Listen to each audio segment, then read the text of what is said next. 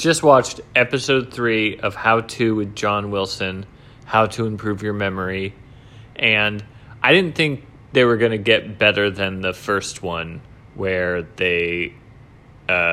where he met that wonderful man on the beach, and then the second one went in a totally different direction about scaffolding, and then this one, it was the most amazing thing I've seen in so long.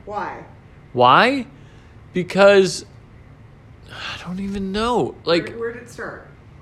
It started with talking about remembering things and his walk, and like he talked to the memory expert, and then he ended up finding a person with too many buttons on his shirt in weird places who made software for inventory of supermarkets, which is in itself a fascinating thing, but then who also was obsessed with the Mandela effect and turned him on to this insane conference in a small town in Idaho, which was so wonderfully bizarre.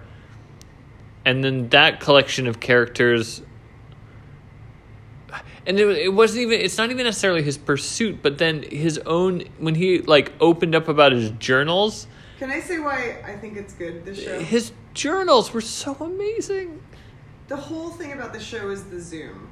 It's like he zooms in super close, and then he goes out super wide, and then he goes in super close again, and it's like John Wilson knows exactly what to focus on at any given time during the show. Sometimes it's a person, sometimes it's a concept, sometimes it's a prank.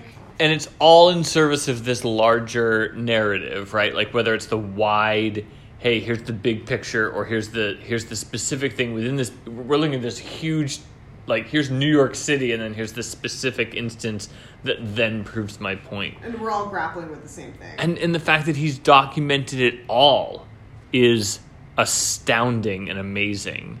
And he pieces it all together. And at the end, when he's putting the stickers on, and he's like fixing everyone's memory in such a beautiful way, it made me want to cry. I loved it so much. Because he's kind. Ugh.